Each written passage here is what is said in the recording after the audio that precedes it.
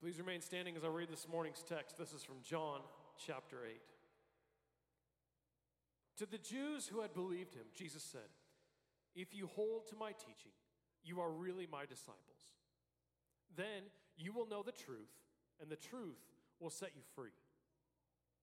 They answered him, "We are Abraham's descendants and have never been slaves of anyone. How can you say that we shall be set free?"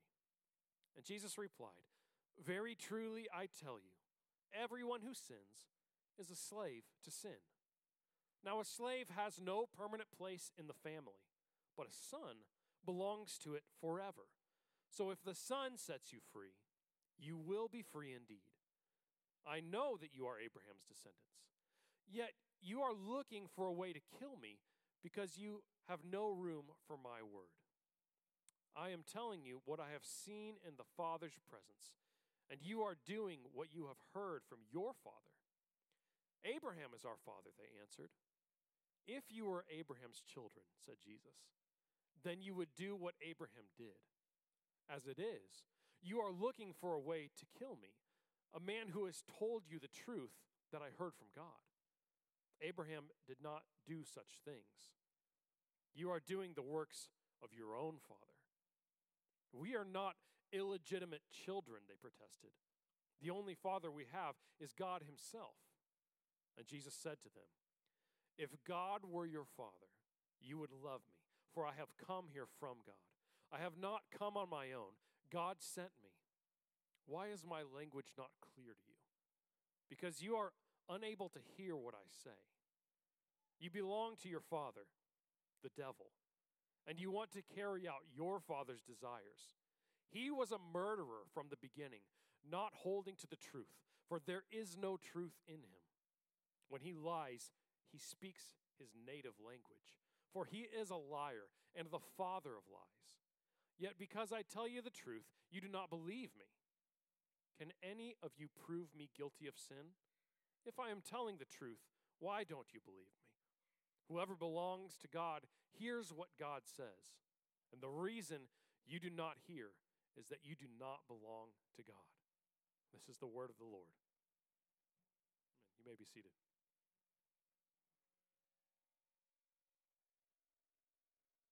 You ready? Of course I'm not ready. I don't want to do those. Any final words, Millicent? No.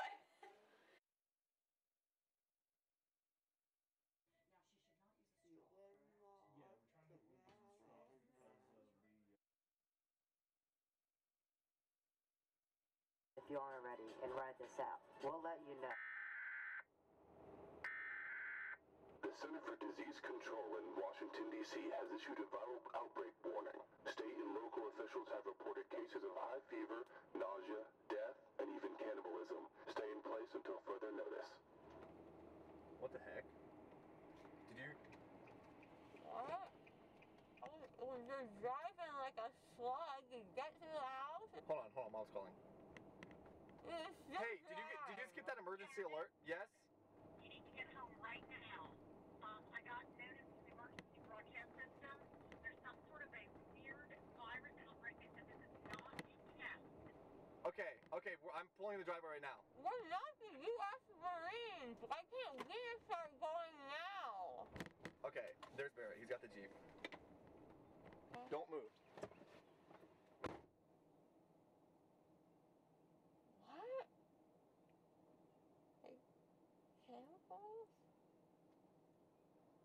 What is this, zombies? Police are coming or something and... Yeah, it's literally all over the news. Trying to put... Cabot, a garden hoe isn't what we want. We have guns. Why are you putting garden equipment Alright, I'll go get the gun. in the car? You're gonna need to defend yourself. I can't be with you the whole time, okay? Look, this is how you use it. Safety's right here. Pull this. Try it. I need you to see you do it, okay? You gotta hold it up if anything comes. Hold the weapon. Hold it up. No, hold it up. Hold it up, okay? You got it? Okay, I'll be right back. What is this supposed to do for me? Give me a knife. How am I supposed to defend myself? Listen, we can only take one pet. Which pet? The cat or the dog? The cat, you idiot! Okay. No! What are we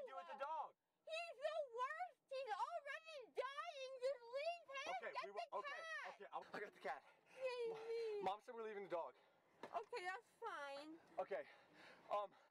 Dad said that since he's in Las Vegas, that he's close to Mexico and he wants us to meet him in Mexico. How good is your Spanish still from high school?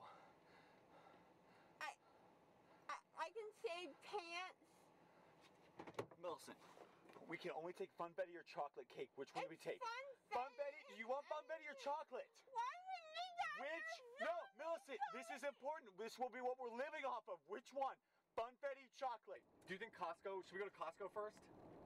No, it's gonna be a bloodbath in there. She's probably right. She's probably right. Millicent, what about Mexico? Why do I have to be on this side? Millicent, what about... Millicent, you know where we're gonna go? We're gonna go back home, and you're gonna get in bed, and you're gonna sleep for the next couple hours, because there's no zombie apocalypse.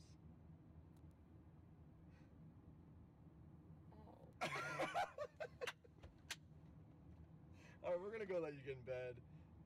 Millicent, I'm sorry. I'm sorry. We love you. We love you. I'm gonna turn this off. You ready? Of course I'm not All ready. right. I don't want to do those. Hey, our kids can be dismissed. Good thing you're in here for that. How's your Spanish? Everyone say pants. Are we on board there? If you're not the kind of person who messes with your family members when they're high after a dental procedure, I don't know if you should be part of this church. Listen, deceptive ideas. One singular deceptive idea can create an entire framework for reality. So what we'll start to talk about this morning, it's what Millicent so graciously displayed for us, that one idea changed the trajectory of her entire thought process. And before we go any further, these next 3 weeks, this series is based out of this book by John Mark Comer called Live No Lies. And I would highly recommend it to you. It's probably my favorite book I've ever read. It is all about spiritual formation. And here's the truth. You are being formed. You're either being formed into the likeness of Christ or you're being deformed into the image of the devil. One way or another, our world, deception, truth, lies, reality, unreality is turning you into someone. And what John Mark Comer does in this book is give us a framework for how to see through the deception of the enemy and how to live lives that correspond with reality. This book is incredibly important to me. I picked this book up last fall in a season of life where I was honestly struggling. I struggled pretty seriously with depression and had a lot of anxiety. I was very stressed. I was worried and worn out and burdened. And this book was like words to a melody that I had been humming for a while. I didn't know how to say what I was feeling, and this book helped me to put some words to things that I was feeling. And that being said, it's not a self-help book. It's a book on spiritual formation. It helps us to see things clearly. And so our material for the next 3 weeks is largely based, in fact, almost entirely based out of this book, and I would recommend it highly. We read our scripture this morning, John chapter 8, where Jesus delivers the famous line, "You will know the truth, and the truth will set you free." And in the midst of this interchange, Jesus has been dealing with these religious elites, these Pharisees who have been challenging Jesus, and Jesus brings the challenge right back to them. Here's where we need to start this morning. So we are at war, not with people, but with lies. We are at war, not with people, but with lies. It is a war for our soul. And we fight against three enemies that early church fathers, monks, scholars, theologians have been framing up the enemies of our soul in these respects: the world, the flesh, and the devil. The world, the flesh, and the devil. Now this seems maybe a little bit fundamentalist to us, like maybe you're coming to church for the first time in a while, you're like, okay, here we go. Talking about the devil, and isn't just kind of like, what's he going to say next? This is all kind of old hat and routine at this point. Like some of us come from fundamentalist churches where they're hardcore conservative and there's no room to think or to think beyond that paradigm or construct. Like some of us came from churches in which they'd say something like this, like that old Baptist saying, the problem with premarital sex is that it might lead to dancing, right? Like, okay, you get it. Yeah, all right. Yeah. It took some time. Those of you in the back row, you'll laugh in about 30 seconds. But to apprentice Jesus, to be his disciple, means that we're stepping onto a battlefield. Our following of Jesus is not one of passive bliss, but of purposeful battle. And if we're going to fight well, we need to be equipped with weapons of war for the war that we are fighting. We're at war not with people, but with lies.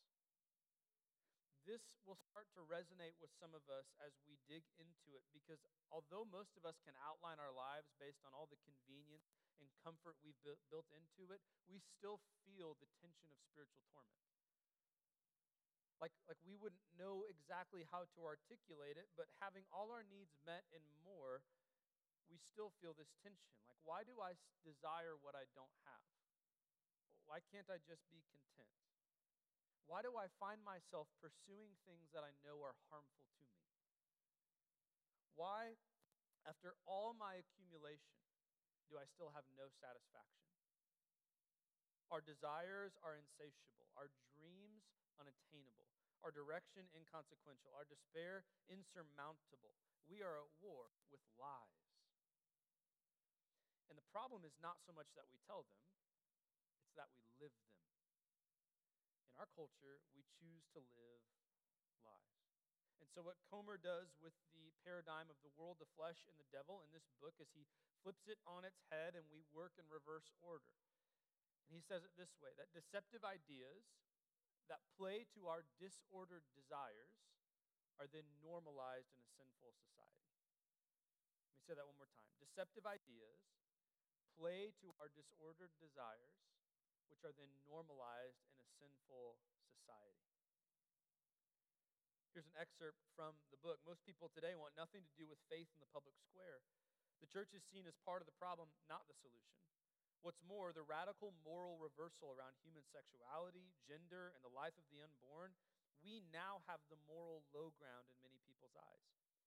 Jesus' vision of humanity is perceived as immoral by a large swath of the population. There are a lot of lies that we live into. There's a lot of cultural lies. Let me just give you a few examples. One comes from the writing and thinking of C.S. Lewis. He at least popularized the idea. And it's the myth, it's the lie of chronological snobbery.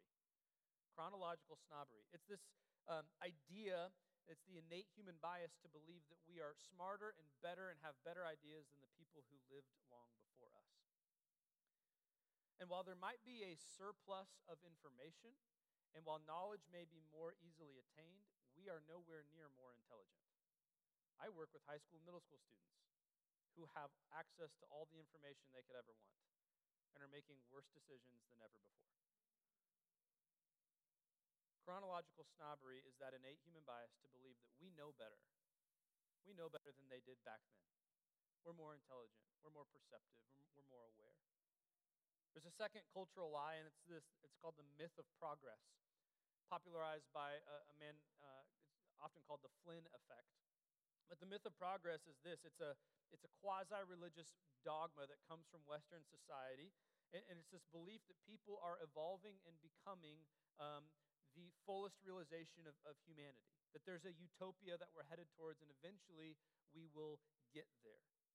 That as we make progress, more and more of the world's problems go away. It's the progressive ideology that's often pushed. If these lies that many people live are in fact truth, then when is this utopia supposed to arrive? When will the perfect human show up? You would think it would have happened by now, or at least we'd have a glimpse of it.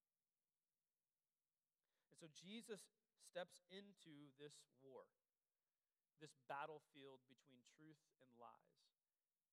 And in John chapter 8, we get a snapshot of how he might counteract a line of thinking from the religious people of his day. See, Jesus strikes a nerve with the religious elite by challenging their very identity. Jesus goes after them. This is take off the gloves and let's throw hands kind of fight. It doesn't seem that way as we give a cursory reading of it, but I'm telling you, this is intense. This is heated. This is like sat down at the Thanksgiving table and family member brought up politics heated, okay? Like, it's about to get weird for Jesus and the Pharisees. And it really gets weird as Jesus begins to push back on them, saying, "Your father is actually the devil." And they respond to Jesus. They respond to Jesus by saying, "We're not illegitimate children like you." So you'll remember that Jesus' parents were unmarried at the time that he was born, not because they came together to conceive him, but because the Spirit of God conceived him inside of Mary.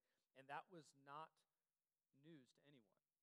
They knew that Mary and Joseph weren't married at the time that Jesus was born. And so what the Pharisees are literally saying back to Jesus as he's challenged their identity is, Jesus, we're not bastards like you are. See, we don't read that in our English version of the Bible, but that's what's being said. We're not illegitimate children like you. And so this is tense. Gloves are off and they're going at it. Jesus challenges them by calling them sons of their father, the devil, and it's here that we get Jesus' most clear revelation of who the devil is. In the famous work, The Art of War, Sun Tzu delivers a popular line. The first step to winning any battle is to know your enemy. And so where do these deceptive ideas start? Well, they come from a deceiver. Here's what Jesus says in John chapter 8, verse 44. You belong to your father, the devil, and you want to carry out your father's desires. He was a murderer from the beginning, not holding to the truth, for there is no truth in him. And when he lies, he speaks his native language, for he is a liar and the father of lies. Here's a mistake that is often made, is the belief that Satan is a name. And really, it's a title. See, whenever Scripture speaks about this evil being that persuades and tempts and invites people into lives of sin, the Bible doesn't actually name him, but often refers to him based on several different titles. One is the devil. Diabolos is the Greek word, which means the slanderer. Another is the Satan, or the Satan, as it would be more appropriately announced, which means the opposer or the adversary. And every time in the Hebrew or Greek text that's included, it includes an article, the Satan. There are other places in the Hebrew text where it would include a Satan, which simply means an opposing king, someone who opposed Israel. These are titles, not names. He is the devil, the Satan, the tempter, the evil one, the destroyer, the deceiver, the great dragon, the ancient serpent. And many scholars would suggest that this is intentional on behalf of Jesus and the authors of the scriptures, that they're not even going to give him a name. It's a jab. They're poking at him because they won't even dignify him with a name. They only refer to him by titles. Some of you might remember the famous line from Kaiser Soze, the greatest trick the devil ever pulled was getting people to believe he is a nonsensical fairy tale that couldn't possibly exist.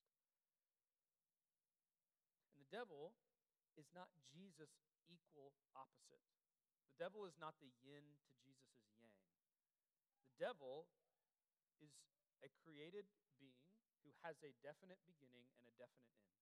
Jesus is a conquering king who is the Alpha and Omega, who always has been, who is not threatened by the devil's existence, who has already banished him and damned him to hell forever. Some of you, if you're keeping track on how many cuss words Joel said from the stage, are adding a tally mark. The devil is the animating energy behind so much of the devil we see in our world. His angle is deceptive ideas that play to our disordered desires, which are then normalized in a sinful society. The devil's not going around just telling lies. It's lies that play to our disordered desires. And so here's an example of what it's not. Like, Satan's not weaseling his way up to any of us, like, hey, Paul McCartney died a long time ago. And there's a guy who's an imposter who's doing all of his shows. And you need to live as if that's true. No, that's not. Like, none of us are falling victim to that. No, Satan, the Satan, weasels in and presents deceptive ideas that play to disordered desires. Things like, you'd be much happier if you were married to someone else. He doesn't know you. You got married really young. You made a mistake. It's okay. You wouldn't want to live the rest of your life unhappy. So you need to find someone else. It is hard to believe the devil is real sometimes, but our very experience is proof of his existence. We We know what it's like to hear those lies on repeat, to have deceptive ideas that are presented within our own minds that play to a disordered desire within us. We're drawn to do things we know we shouldn't. Paul explains it this way in Romans chapter 7, that I find myself wanting to do the very things I know I shouldn't and not having the power to do the things I know I ought. It's a war for our souls. And the battlefield is lies. There's a monk, his name is Evagrius, and he wrote a book called Talking Back, a monastic handbook for combating demons. And what he says is that the fight against demons is a fight against the logosomai, which is thoughts or your thought life. You have thought patterns and internal narratives. You have stories that you tell yourself to make sense of the world. There's a line of thinking that you have to help you understand reality. They function as wayfinding. You have these mental maps within you. Our fight with the devil is first and foremost a fight to take control back of our minds, of our very thought life, from their captivity to lies, and liberate them with the weapon of truth. Because Jesus says, in verse 32 of our text, you will know the truth, and the truth will set you free. Now, there's a difference, and we need to be careful in understanding who the devil is and what he's about. There's a difference between demonic activity and just being dumb. Like, some of us, you may hear a line from time to time from a friend or something like that. It's like, man, I'm just under attack lately. I woke up late and I didn't get the trash out on time. It's like, well, sounds like you probably just didn't set your alarm. I don't know. Like maybe just that little fix, you wouldn't be thinking that way. Like there's a difference between dumb and demonic, but there is demonic activity. Here's where we're tempted to go so often. There are all kinds of tragic and evil things that happen in our world, and we quickly assign those things to the devil. Things like natural disasters and sex trafficking and abuse and addiction, all these different kinds of things that are evil and abhorrent and wicked, but those are all second, third, fourth, fifth tier in terms of how the devil operates in our world. His primary means, as Jesus says, is lies. He is the father of lies, and what he wants to do on the most base level is inject a thought that simply isn't true, so that you will start to live into it. You'll start to paint reality around you differently than how Scripture would describe it. Deceptive ideas that play to our disordered desires, which are normalized in a sinful society. And we need to be careful to put the devil in his proper place. C.S. Lewis in the Screwtape Letters says this: there are two equal and opposite errors into which our race can fall about the devils. One is to disbelieve in their existence, and the other is to believe and to feel an excessive and unhealthy interest in them. They themselves are equally pleased by both errors, and hail a materialist or a magician with the same delight. We must be careful not to fall into one camp or the other. The devil is real, and he is so powerful that I will always be oppressed, or the devil is not real, and so I'm just going to pretend as if he doesn't exist. Here's how another famous theologian might say it. This is a little easier for us. Michael Scott would say it this way: I'm not superstitious, but I am a little stitious, right? Like, this is actually a biblical idea. Like, we should be a little stitious. We should understand that there is an enemy. There is an opponent who wants to bring deceptive ideas into our minds. Not just lies, but lies that play to our disordered desires, and lies that are then normalized in a sinful society around us. Jesus says when the devil speaks, he speaks his native tongue. It is all lies. He is not a truth teller. It is not in him. He's not capable of doing it. He has one ambition, and that is to see the world ripped apart, to usher in chaos, pain, fear, turmoil into our existence. And he does this by injecting lies into our thought patterns, that we would start to think lies and therefore live into them. So it's not so much that we tell lies, it's that we live them. We're content to believe lesser ideas. So how do we realize these lies, and how do we start to unlive them? Well, let's define truth. Truth is reality. Truth is reality, or that which corresponds to reality. Truth is reality, or that which corresponds to reality. Therefore, lies are unreality. Now, reality is what you run into when you're wrong. Anyone seen the Toy Story movie? Okay, just Toy Story 1. It's a classic, big throwback. All right, all four of you. So there's a moment in Toy Story where Buzz Lightyear is just certain that he can fly. And so in Sid's house, he climbs up on the railing and he begins to spread his wings. It's a majestic moment. There's music in the background, and he jumps, and for a brief moment, you're led to believe that he's flying. The magic is real. And what does he do? He tumbles all the way to the bottom of the stairs. Boom, arm falls off, and all of a sudden he's Mrs. Nesbit at his tea party. Now, here's some irony. In a movie about toys that can talk and move and think and do whatever, this one can't fly? Okay, I don't know. But that's reality. What did he run into? The ground. That's reality. Reality is what you run into when you're wrong. My daughter Campbell, and I may have shared this with you before, my daughter Campbell, we had a moment a few months ago where it was time to pick up some toys. We're trying to help her learn some responsibility and take some steps and initiative. And so I said, Campbell, you need to pick up 5 toys. And after you pick up your 5 toys, then we can watch a show. We're not going to watch a show until you clean up after yourself. And so she starts to run around the room, and, she does a lot without doing anything. She's at that stage. She's like, oh, okay. All right. It's like, hadn't picked up anything yet. And so Campbell's running around, and I'm watching her, and she picked up 4 toys and then said, okay, Dad, I'm ready to watch a show. I said, no, you need to pick up 5 toys. And she said, I did. I said, no, I watched you, and I counted 1, 2, 3, 4. And she goes, Dad, this is 5, and this is 4. No, it's not. This is 5, and this is 4. No, Dad, this is 5, and this is 4, right? Just certain in her mind. And I thought, this is going to be awesome when she asked me for $5. Like, this is going to work out really well. What's the reality she's going to run into? Like, at its most base level, math is truth. An amen from Jeff Armstrong over there. Like, that's reality. This is 5. It always will be. You can't change it. Reality is what we run into when we're wrong, and truth is reality, or that which corresponds to reality. We pick up on this deceiver, the devil, the Satan, from the very beginning of the story. And if we're to rewind all the way back to Genesis chapter 2, verse 17, God gives some instruction and direction to Adam and Eve as they're in the Garden of Eden. He says, hey, listen, you can eat from anything in the garden, but there's one tree you cannot eat from, the tree of the knowledge of good and evil. And then he gives this promise. If you eat of it, you will surely die. What's the lie that the Satan slithers up and speaks into Eve's ear? You won't surely die. God knows that if you eat of the fruit of this tree, you'll become like him. What's reality? Adam and Eve are dead. We know this. We found their skeletons. There's no belly buttons anywhere on them. Like, we know who Adam and Eve are. That's another joke we'll get after a while. But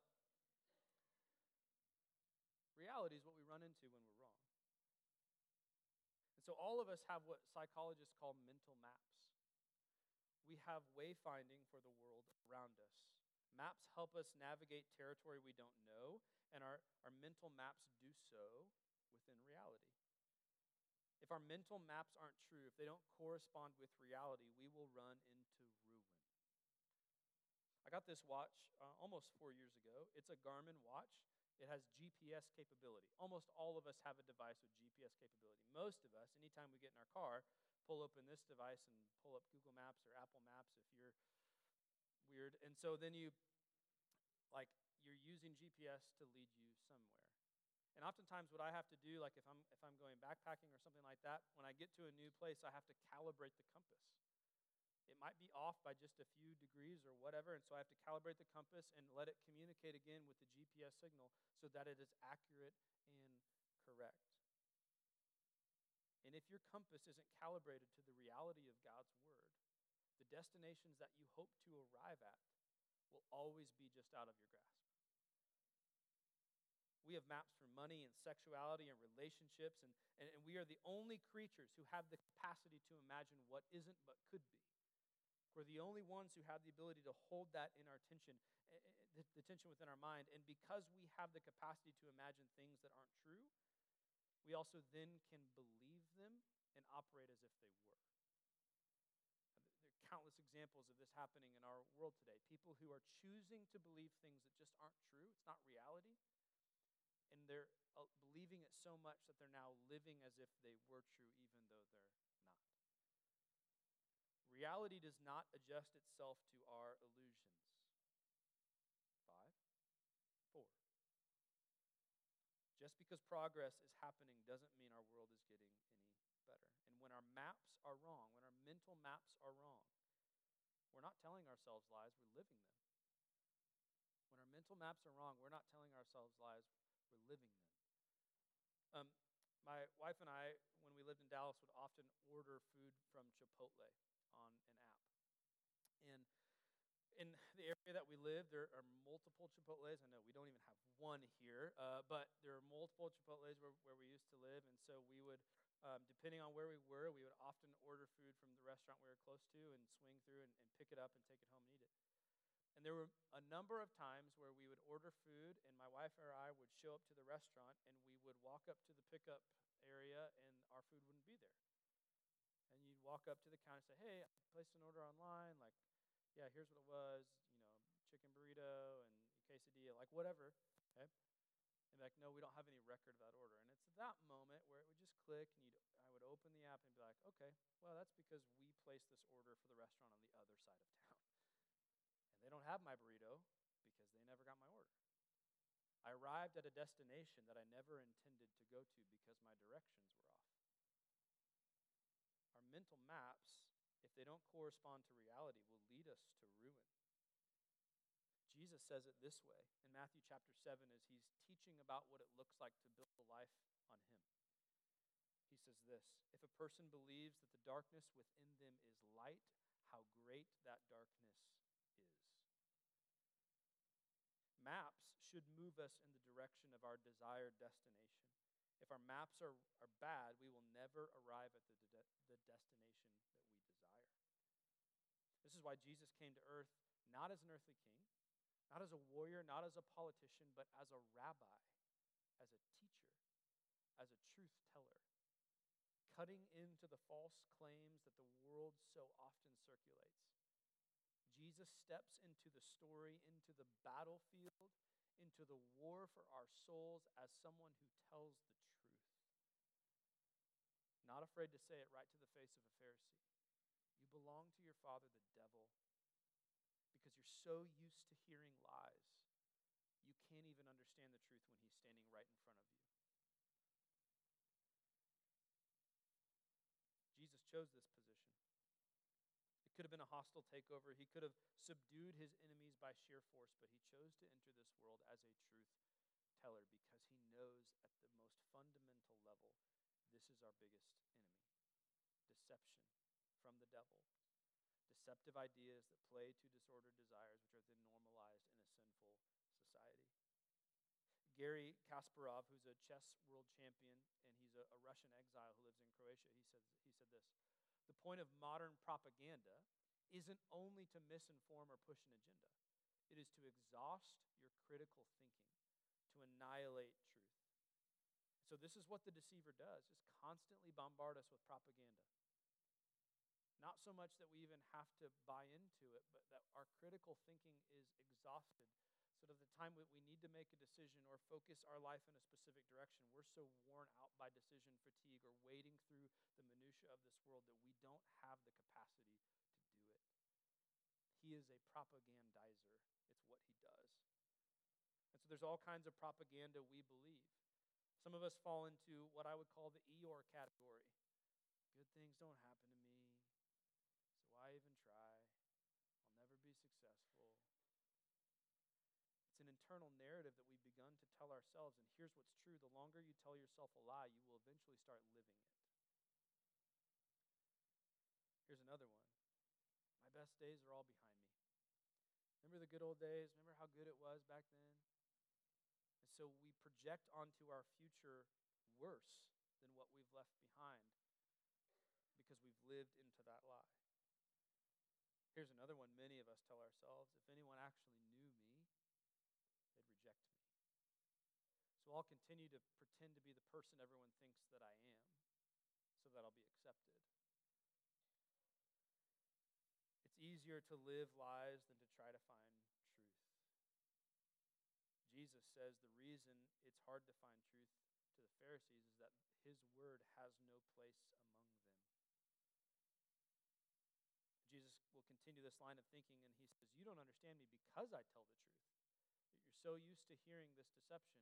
You're so used to living into these lies that when the truth hits you in the face, you don't understand it because you are so used to unreality. We love to be lied to, and we love to live into those lies. Here's some lies that we tune into as the deceiver slithers his way up to speak into our ear. Here's what will make you happy. All you need is just a little bit more. You just need to focus on yourself. You need some me time. You deserve to indulge a little bit. You've earned it.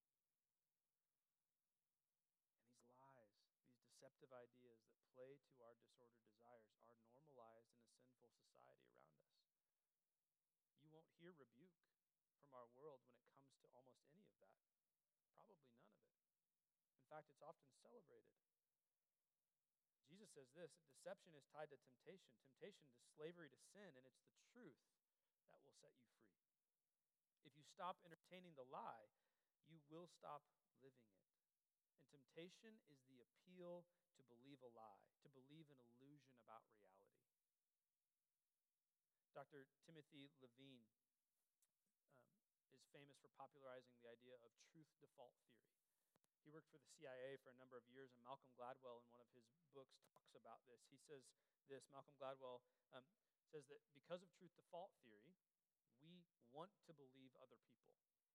That's our default nature. Most of us would consider ourselves wise about the world, and we have a skeptical nature, but it's human nature for almost all of us that we are just believing and trusting people. We want to believe. And so here's what Gladwell says. We do not behave, in other words, like sober-minded scientists slowly gathering evidence of truth or falsity of something before reaching a conclusion. We do the opposite. We start by believing, and we stop believing only when our doubts and misgivings rise to the point where we can no longer explain them away. We start by believing. It's why these deceptive ideas are so effective. Because they play to our disordered desires, we want to believe them. We want to believe that thing that Satan's telling us to pursue is what will make us happy. So we're content to map the world based on unreality and live under the guise of deception. None of us sin out of responsibility. We sin out of compulsion, out of impulsivity. Like none of us be like, oh, what day? Oh, it's Sunday night. Babe, the guys are coming over. We haven't coveted in a while, and so we're going to stand on the driveway and covet. The neighbor has a really nice new car, and so it's the right thing to do. Okay, it's just something we've had scheduled, and if we stop doing it now, like it probably won't happen in the future. So I just need to do that tonight. None of us are doing that. We don't feel that responsibility to sin. We sin because we are compelled to do so based on our disordered desires. So we are susceptible to lies because of truth default theory, but in reality, we want to believe them. Accepting lies as truth usually means less resistance for us in the moment. We want to live as much of our lives on autopilot as possible. Here's what's true. The path of least resistance is almost always a road to future pain. The path of least resistance is almost always a road to future pain.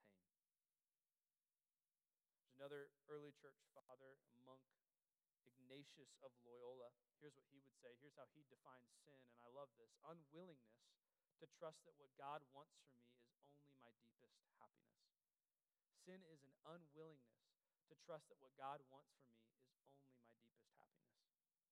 This is why the devil's primary target is our trust in God and his truth as it comes to us in Scripture.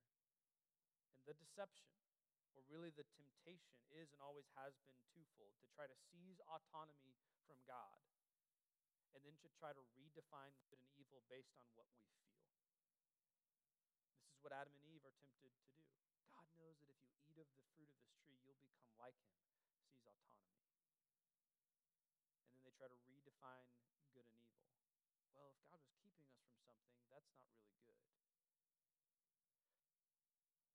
The deception challenges who God is, who we are, and how we might what he's constantly doing. You become what you give your mind to. And perhaps the biggest lie we believe is this, that we mistake pleasure for happiness. If happiness is the pin we drop on the map and we say, I want to get here, the lie is the belief that the pursuit of more and more pleasure will lead us to the destination of happiness. And that couldn't be further from the truth, not just from a biblical standpoint, but from all social research, that constantly indulging will leave you feeling less fulfilled and happy than if you learn to submit, if you learn to sacrifice, if you learn to give of yourself. You'll find a deep satisfaction and fulfillment. Trying to find our way to that satisfaction, we look for shortcuts, and we settle for cheap imitations of genuine, abundant life. We indulge, content to be deceived. When I think of deception, I think of smoke and mirrors, illusions, ways to coerce your mind into seeing something that's not actually there. Satan uses smoke and mirrors. Smoke conceals what we should see, and mirrors show us what we want to see. And so whenever we begin to hear that voice, whenever we hear those lies, and it's hard to learn to hear it, we need to realize, okay, am I not seeing something that I should? Or am I being shown something that I want to see? There are no shortcuts to satisfaction. So how do we counteract lies that assault our lives? Here's where we'll finish today. Come back to Evagrius the monk who wrote that handbook, and here's what his handbook was. He had an exercise, and it's your homework this week as you go home and you try to follow Jesus well. It's to, as you hear lies from the enemy, to find a scripture that corresponds to it in the opposite direction. Here's the lie, but here's the truth of God's word.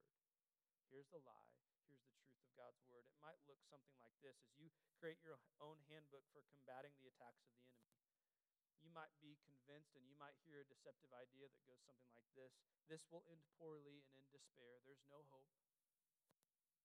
And for that, you could go straight to Psalm 23. The Lord is my shepherd. I shall not want. He makes me lie down in green pastures. He restores my soul. He leads me by quiet waters. Even though I walk through the valley of the shadow of death, I will fear no evil, for you are with me. Your rod and your staff, they comfort me. And you prepare a table before me in the presence of my enemies. Surely goodness and mercy will follow me all the days of my life, and I will dwell in the house of the Lord forever. See, the key, as Evagrius would say, is not just to think about Scripture, but to begin to think Scripture. If we are so corrupted by deception, we must inject truth at every opportunity. Maybe a lie you believe is, I don't have what it takes. I'm not skilled enough. I'm not good enough. I'm not strong enough. I'm not pretty enough. Like whatever it is, I don't have what it takes. And Jesus would look at us and say, my grace is sufficient for you. My power is made perfect in your weakness. Some of us still walk into church every week hearing the truth of God's word, believing this lie that I'm not worthy. I don't deserve to be here. We can go back to Romans 5:8, where we spent some time in communion this morning. While we were still sinners, Christ died for us. There's one singular declarative statement for all time, for all people, that you are, because Jesus said you are. There's one other lie that maybe you're tempted to believe like me, that I've got to figure out a way to control this, to make sure the outcome ends up just how I want it to be, and I feel this spinning out of my control, so I need to continue to grasp and claw and cling to the things that I can control. I'm reminded of God's words to Moses as he sends Moses back to Egypt, and Moses is like, listen, God, I don't think I can do this. I don't speak very well. I'm not capable. I don't do this. And God just looks at him and says, is anything too hard for me? You think this is on you, Moses? This is what I'm doing. So why don't you shut up, buckle up, and let's go to Egypt. That's the truth. The key is not to think about Scripture, but to begin to think Scripture. And at every turn when Satan wants to inject deceit into your mind, you have Scripture to counteract that deception. Romans 12:2 says this, be transformed by the renewing of your mind. It is our thought life. It is the war that is waged between our ears. This is the battlefield. And if you're not equipped to fight, you will fail. But Jesus came as a truth teller. as a warrior on the battlefield of truth against lies, as a chief among us who demonstrated constant practice of being with his Father, being in the Word, and pursuing right thinking. It allows us to live free and liberated from the lies that are so often circulated in our world and are born by a deceiver. Deceptive ideas that play to our disordered desires, which are then normalized in a sinful society. So we'll spend the next couple of weeks unpacking that a little bit more, getting into it, hopefully become stronger, and pursuing Jesus and being apprentices of him in his way as we try to live free from lies. We're going to stand and we'll worship as